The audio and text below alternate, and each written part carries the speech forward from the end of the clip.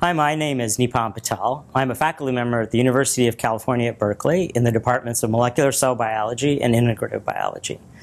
And in my lectures today, what I hope to tell you about is patterning of the animal along the anterior-posterior axis from the front to the back, and a set of genes called the homeotic or Hox genes, which are intimately involved in this process. But as a way of introduction, like many scientists, I'm fascinated by the diversity that you see. And this slide here illustrates that. It's a very animal-centric slide, but it gives you an idea of the kind of incredible diversity of morphology and life histories that you find in animals on Earth today. And so we can ask a lot of questions about how this diversity arose in terms of thinking about the evolution of this process. So we can look at this at many different levels. So for example, we can think about in the case over here, this is a single species of butterflies that shows many different variations in its color pattern. And so this is an example of a microevolutionary process, variation within a population.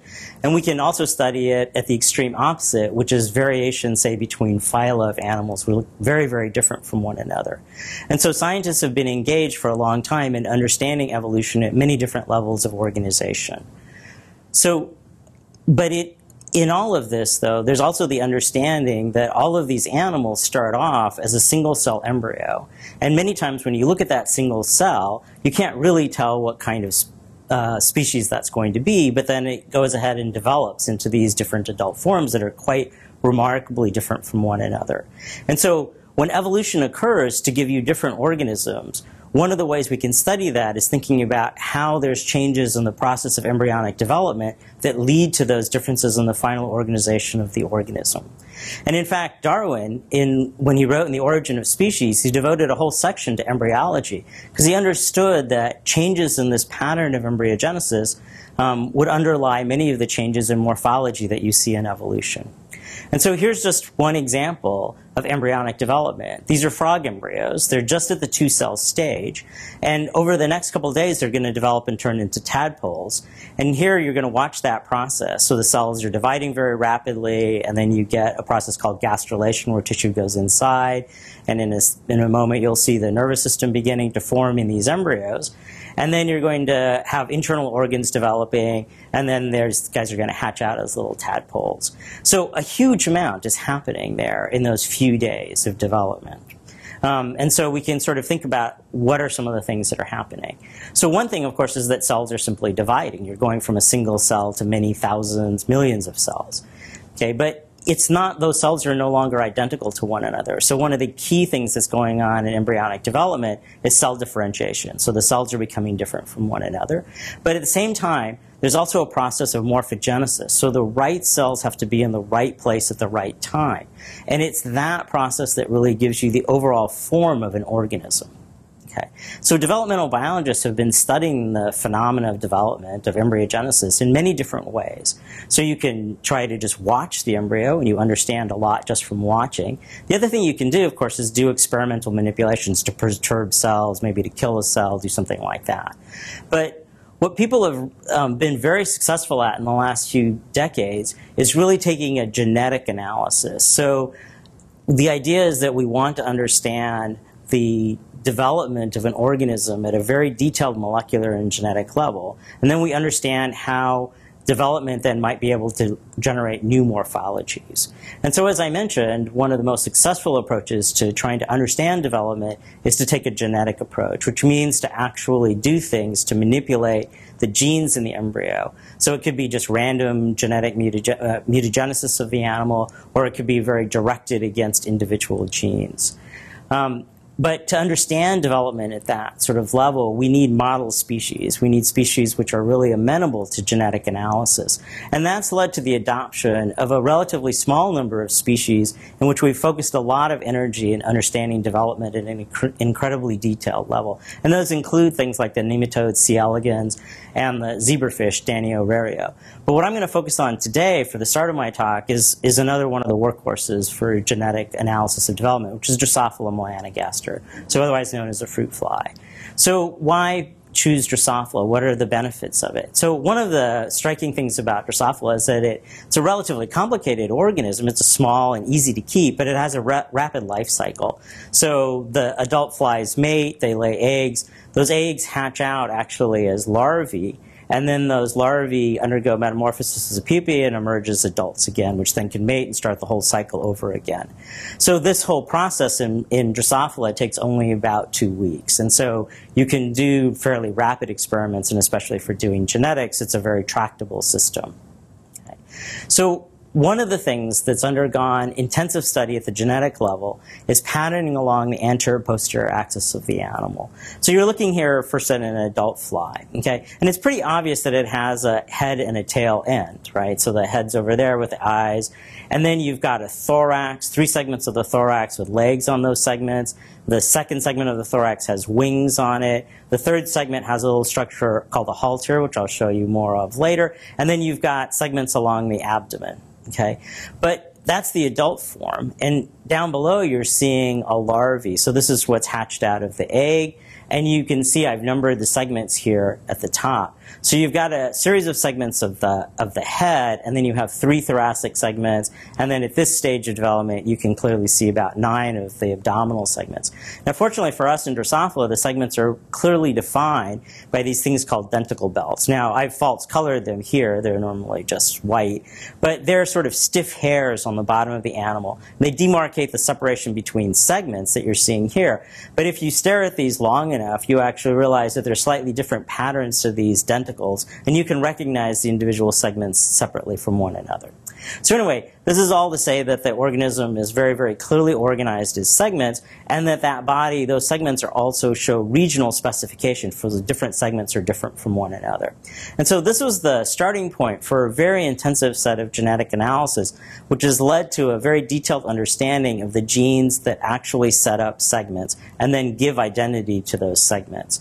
So this is known as a sort of a cascade of genetic interactions that lead to segmentation of the embryo, and finally a set of genes which I'm going to focus on today called the Hox or homeotic genes, which are the ones that actually give regional identity. So I'm not going to go through this process of segmentation. Like I said, I'm going to focus on the Hox genes, but I just wanted to mention that this was one of the high points of this sort of genetic approach in Drosophila early on, and it led in 1995 to the awarding of the Nobel Prize in medicine and physiology to Christian Nusslein-Volhard, Eric Wieschaus, and Ed Lewis. So Nusslein-Volhard and Wieschaus were primarily working on the process of segmentation, and Ed Lewis is the person who did much of the pioneering work looking at genes that control regionalization of the body plan, the so-called homeotic or Hox genes, which are going to be the main focus of my talk today. So the hallmark of Hox genes or homeotic genes is their phenotype. Okay? And maybe one of the most famous of those phenotypes is shown here. This is the phenotype that results from a mutation in a gene called Ultrabithorax, often referred to as UBX. So again, over here is a wild-type fly. Okay? And what I want to highlight is that it has, again, 3 thoracic segments. Each segment of the thorax has a pair of legs. But then there's a pair of wings on the second thoracic segment, and the third thoracic segment has a structure called the halter. So if you look here, this inset shows this halter. It's this very, very small structure that's right there. And it looks kind of like a tiny wing, but it has a very different function. It functions as a gyroscope, and it helps to orient the animal as it's flying. So again, the second thoracic segment has the pair of wings, and the third thoracic segment has the pair of halters.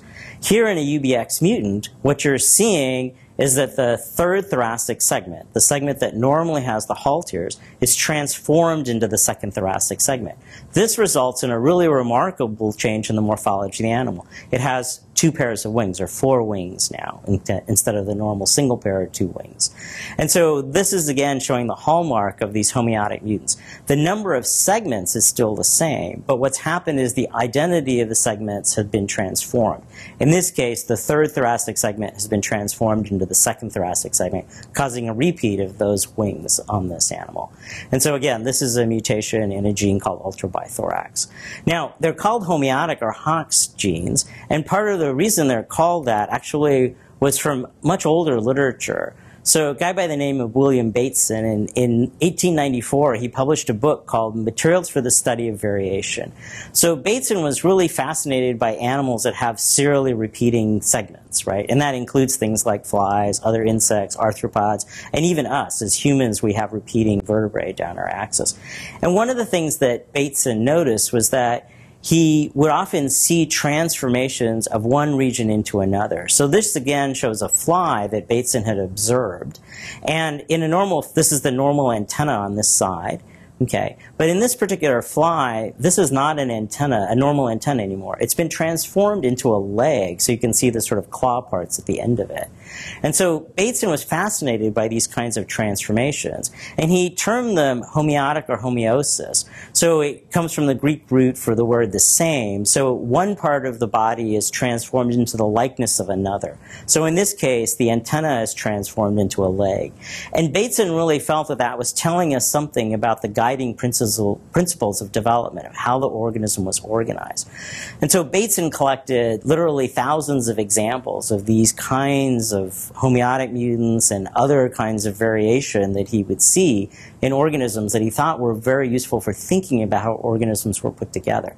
The problem, of course, from a genetic viewpoint was that these were sort of one-off animals, right? These were sort of perturbations that probably happened. They may not have had really a particular genetic basis to them. And so they couldn't breed true and be reproduced.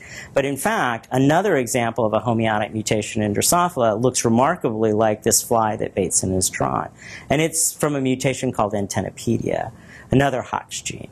So again, in a wild-type fly here, this is the scanning electron micrograph of the head of a fly. And what I want to do is point out those antennae that are there in the head of the fly right here.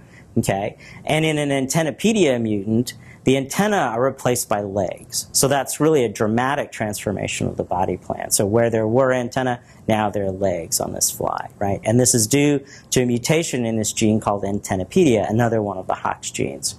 So through the work of many hundreds or thousands of people now, we have a really detailed understanding of these Hox genes in Drosophila to begin with. And in flies, there are 8 of these genes, and they're listed here down at the bottom. So going from anterior to posterior, they're labial, proboscipedia, deformed, sex combs reduced, Antennapedia, UBX, abdominal A, and abdominal B. And you can see how they're organized in their expression pattern along the axis of the animal. So you're looking here at a side view of a fly embryo. This side is the ventral side, and this side is the dorsal side of the embryo. And then the colors indicate the different domains of expression of these various Hox genes. So you can see they're expressed in these block-like patterns, and sometimes there's overlap in those patterns, headed from the anterior and the head to the posterior end.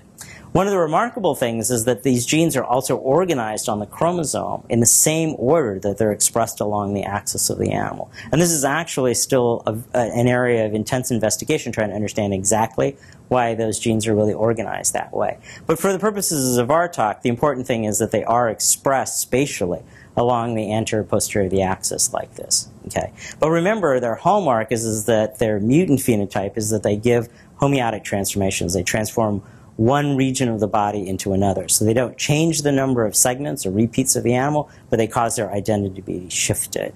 So here's just an illustration of how these genes are expressed. In this case, it will be a particular example, UBX. So now I'm showing you a ventral view of the fly embryo. The head is up here, the tail is down here. The grooves you see here are the segments. So this embryo is about halfway through embryogenesis, which for flies is around 12 hours or so of development. And again, you can very clearly see the segments. And what we're going to do, we'll put this movie into motion, and you can see we're just like imaged through half of the embryo. And if we peel away that surface, and now we're looking at a gene called engrailed, which marks the posterior boundary of each segment in green. And in red now, we have one of these Hox genes, UBX, which again is expressed in a particular domain of the embryo shown here by that red coloring. Here's another example of looking at the localization of some of these Hox genes. So in this case, sex comes reduced Antennapedia, Ultrabithorax, and abdominal B. And again, you can see that these genes are expressed along the anterior-posterior axis of the animal. Anterior is to this end, posterior is here, and the darkened area towards the middle is the nervous system of the animal. But again, the point is that these genes have very spatially restricted expression patterns. Okay, so it turns out that all of these genes are actually related to one another and that they have a common sequence in them called a homeodomain, or the DNA sequence is called the homeobox, and it includes a structure called the homeodomain, which is illustrated here. And this domain allows the protein to bind specifically to sequences, to DNA sequences. So these are what are called transcription factors. So they turn out to be regulatory molecules that turn on and off hundreds, if not thousands, of other genes. So these genes are expressed in very specific places along the axis. Each one is slightly different, and each one controls different sets of downstream targets, which gives, in the end, the final morphology of the particular segments that those genes are expressed in. Okay. So I showed you some examples of Hox mutants that actually make it to adulthood, and you can see transformations of the animal. But in fact, for any of these Hox genes, if you completely delete the gene, or you make a mutation that we would call a null mutation, a completely non-functional copy of the gene, what happens is that these embryos actually die at the end of embryogenesis. But when you look at them, you can again see these spectacular homeotic transformations of the body plan. And I'm going to mostly talk about the most posterior of the three genes, so Ultrabithorax, abdominal A, and abdominal B. And this is traditionally called the bithorax complex of Drosophila. And what I'm illustrating here is the phenotype that you see. So first, if you look at this line that says wild type, what I've done is I've given you the names of the different segments of the animal, starting in the posterior part of the head, mandible, maxillary, labial, and then you've got the three thoracic segments, T1, 2, and 3, and then here I'm illustrating 8 of the abdominal segments. So first let's start with UBX. So what happens when you completely remove the UBX gene? So again, the animal dies as an embryo, but when you look at it, at the end of embryogenesis, it forms those denticle belts. You can look at them and you can tell what transformations have occurred. And what happens is that T3 and A1 now are transformed into T2. So now you have an animal with 3 T2 segments and no T3 and A1. Likewise, in an abdominal A mutant, A2 through A4 are eliminated, or they're transformed, into A1, right? So no segments are deleted. There's just a transformation of the segments. And finally, in an abdominal B mutant, it's even more posterior in its phenotype, and now what happens is that A5 on back are transformed into A4. So this is the hallmark of the homeotic mutants, that you don't change the number of segments, but you're transforming their identity. Okay, so this is how those three genes are expressed. So UBX shown there in green, abdominal A shown in this purple color, and abdominal B in red. And what you can see is they have this sort of nested pattern of expression. And I'll show you those domains in a little more detail in a second, but this is again, the typical kind of patterns that you see for Hox genes during embryogenesis. And again, in this animal, the head is towards the top and the tail is towards the bottom. So now what we can do is we can take those expression patterns I just showed you and relate them to the segments and the phenotypes that you see. So now we have the domains of expression of UBX, abdominal A, and abdominal B relative to the different segments. And now we can think now that there's actually a really simple set of rules now that we can apply to understanding the phenotypes. So let's start with UBX. So UBX begins expression in T3. And so the transformation begins in T3 and A1, and those segments are transformed to the segment in front, which is T2. But that transformation ends when you get to the anterior boundary of the next gene, abdominal A. Likewise, then, when you delete abdominal A, the transformation starts at the leading edge of abdominal A, which is here in A2. So that segment gets transformed to the segment in front, A1. That transformation to A1 extends until you get to the anterior boundary of the next Hox gene, which is abdominal B. And then likewise, the abdominal B transformation starts at that boundary there at A5 and goes on back. And those segments, again, now take on the identity of the segment in front, which is A4. So this leads to a relatively simple rule that we apply to Hox genes, which is that when you delete expression of a Hox gene, then those segments that lose expression take on the identity of the segment in front of them. And now I'm telling you this, I'm illustrating it for this set of genes, UBX, abdominal A, abdominal B, the so-called bithorax complex. Things get more complicated in the head, but this is the set of genes we're going to focus in quite a bit on. So just remember that set of rules for this set of genes. So how is it then that you end up, though, with adult phenotype? So I told you that when you delete these genes, you get these transformations. The embryo makes it to the end of embryogenesis, but then dies with these transformations that you can see. So the way that you can think about how you get adult transformations is first you have to understand where the adult tissues come from. So early in embryogenesis, the external morphology of the embryo is set up, but sets of cells are set aside that are going to be the adult structures. So these form structures called imaginal discs, and so these are impocketing of cells that in the larvae end up inside and end up growing quite large inside those larvae.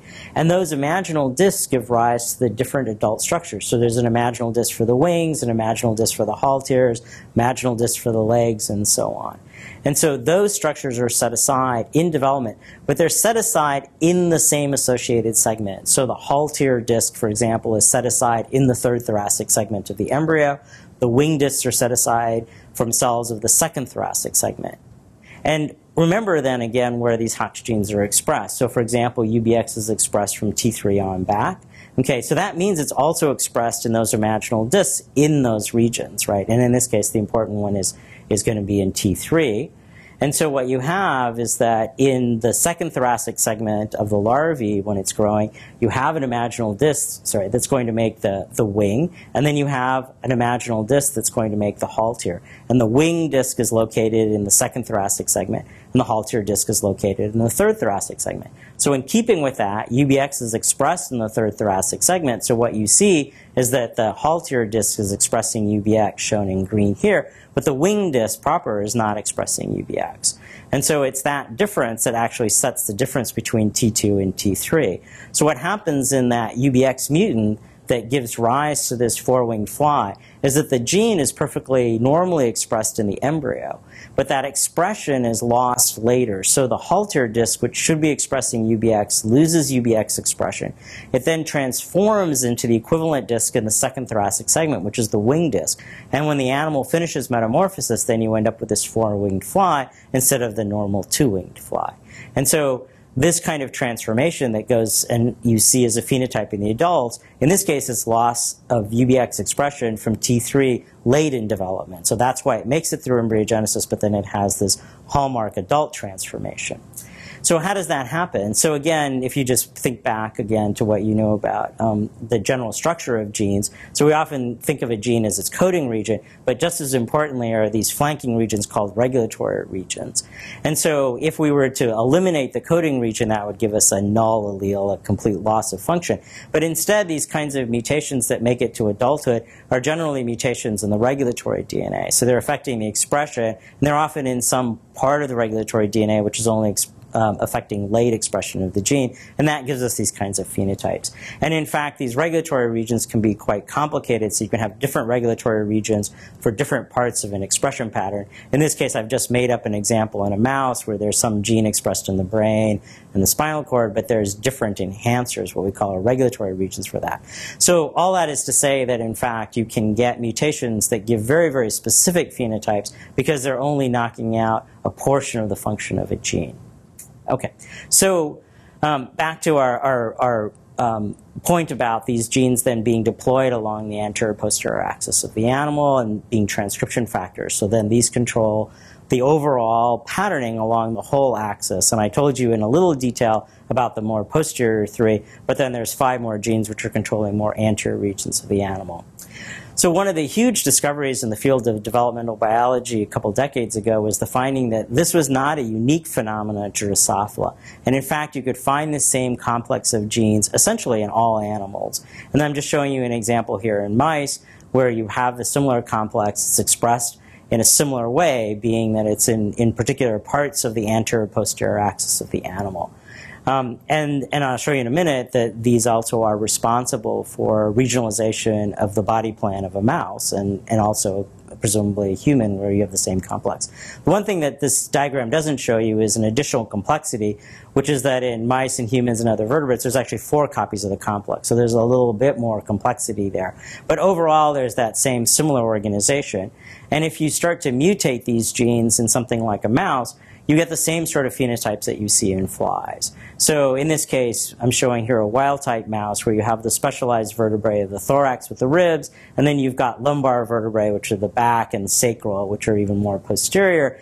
And in this particular mutant mouse, we've knocked out a couple of different Hox genes, and what happens is that now the lumbar and sacral vertebrae are transformed to be more thoracic-like, so they have ribs on them. So remember back to the whole idea that, in fact, what happens is when you delete a Hox gene, then segments take on a more anterior identity, and that's exactly what you're seeing in this mouse mutant.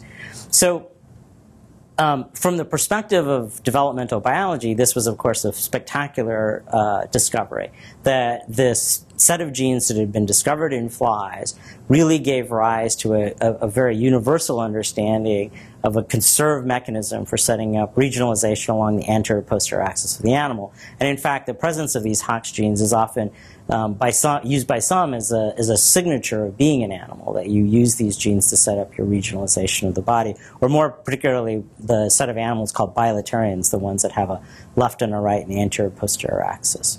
So that's great from understanding the development. Why were evolutionary biologists so excited by this kind of discovery? And for that, let's go back to this slide again that shows the kind of transformation that you get. So we end up with this four-winged fly, right? But that might remind you of something, right? So that looks a little bit like other insects that are four-winged insects. So again, here's our homeotic mutant of a fly, which now has four wings. But if you think about it, and to some people, that looked a little bit like a dragonfly or another four-winged insect.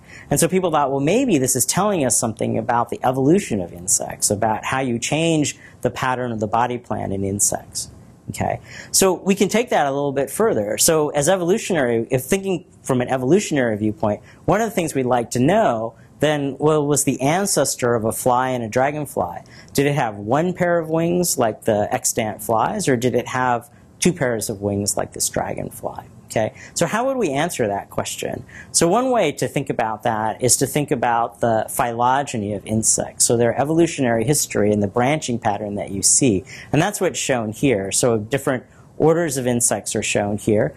And if you think about it, right, you can ask the question, well, what's the most parsimonious explanation for a common ancestor way back here? Did it have two pairs of wings, or did it have a single pair of wings? And one way we can answer that is if we look at this distribution, one of the things that you notice is that, in fact, the only insect with just a single pair of wings, right, the two wings, is Drosophila, is Diptera. And in fact, Diptera means two wings. And so if you look at other insects like butterflies or wasps or grasshoppers or damselflies and dragonflies, what you see is all of those insects have two pairs of wings or four wings. And then ancestrally, though, something like silverfish, the realization is that initially you didn't have wings, you evolved wings, but when you evolved wings, you had at least two pairs of wings, and then the very derived state is what you see in Drosophila with only a single pair of wings. So that means the common ancestor to flies and these other winged insects would have had four wings or two pairs of wings.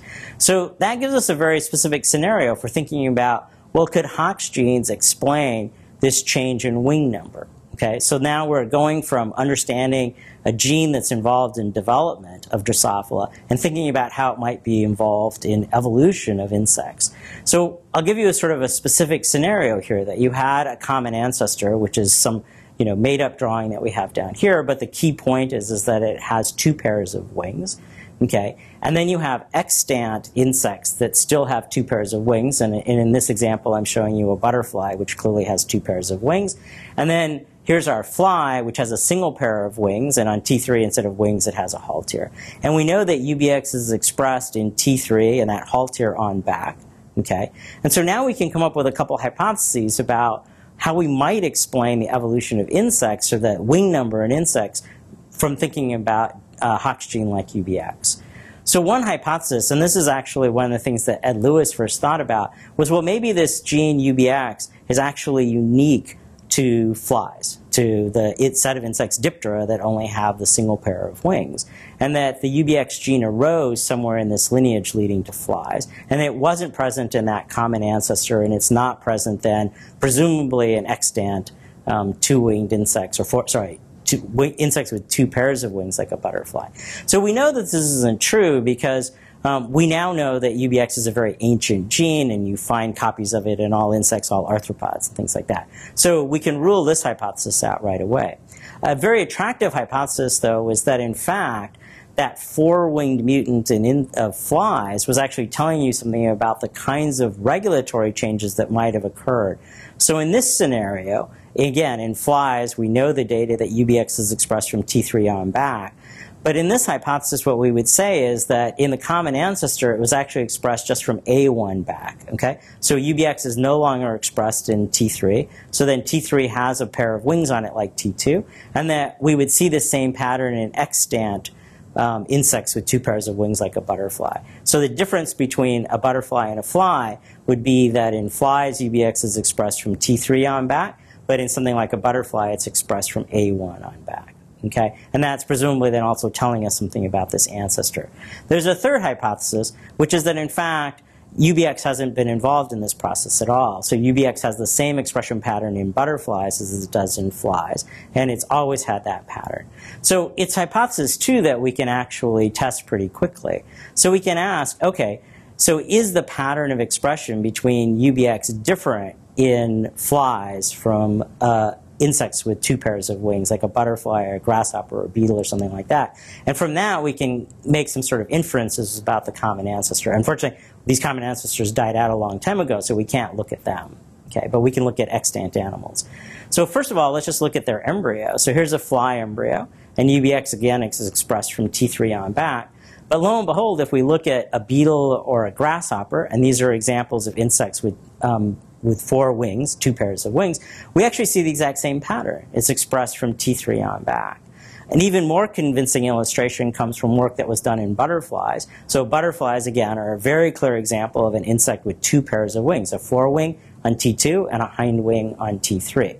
Okay, so now we can ask, well, what do you see? So these are the imaginal discs for those two segments. So this is a forewing disc in T2 and a hind wing disc in T3. And when we look at UBX expression, what we see is that, in fact, the hind wing expresses UBX and the forewing doesn't. So in fact, the pattern is just like in Drosophila. It's expressed in the imaginal disc of T3 and not in the imaginal disc of T2. Okay, but butterflies have two pairs of wings. But of course, if you realize and think about it, those two wings are not identical to each other. So in this particular butterfly, the pattern and shape of the forewing is very different than the pattern and shape of the hind wing. And so in fact, the idea would be that UBX still plays a role. We call both of these wings, but they have different patterns and different shapes and so on, those two wings. And in fact, you can get homeotic mutants in butterflies as well. So this is showing you an example here, so a normal butterfly. And in this butterfly, this region of the hind wing has been transformed into forewing. So you can see this little patch where the pattern and, in fact, the scale morphology is the same as the forewing. And this is actually an area of the wing in which UBX is not being expressed properly. So it should be expressed uniformly in this hind wing, and this is a little area of the wing where UBX is not being expressed, and you see this homeotic transformation. So what it means is that hypothesis 3 is actually the right conclusion, that in fact UBX has always been expressed from T3 on back. Okay? But then why is it that flies don't have what we would call a wing on T3? They have this haltere structure. So the answer is that what's happened is that UBX has always been distinguishing T3 from T2, but how it does that is changed because the downstream targets have changed. So this pattern has been conserved from the ancestor, whatever that may have looked like in the T3 wing. You still always have it in the T3 wing, but in flies, it's now somehow repressing the normal pattern of a wing, the growth of the wing, and so on, and turning on or off genes that end up giving you this haltere morphology. Where in butterflies, you're maintaining those downstream targets, so you still have a wing, though then now the color and the shape of that wing is different than T2. And so this is an example then where we can see now we've made great strides in understanding the development of organisms by understanding what these Hox genes do in individual species like in Drosophila and mice and so on. But it seems that at least in the case of insects, these genes are actually quite static in their expression pattern, and they're not necessarily moving around to give different morphology. And so what I'm going to do now is in the next talk, I'm going to give you an example, though, where we can say that Hox genes are moving around and giving rise to changes in evolution. So in this first part, really, again, just to reiterate, what I've really tried to drive home is our understanding of what Hox genes do from the detailed analysis in animals like Drosophila. And that gives us an idea of what they might do in evolution. I ended my talk with maybe a slightly negative note by telling you that, well, in the case of flies, moving around the Hox genes are a really good hypothesis for what they might do in evolution. Turned out not to necessarily be true, though we still gained some really interesting insight into how downstream changes to the Hox genes may be involved in evolution. But as I said, what we're going to do in the next section is jump outside of insects and give you an example where we can show you that it looks like changing around Hox gene expression has in fact led to evolutionary changes in animals.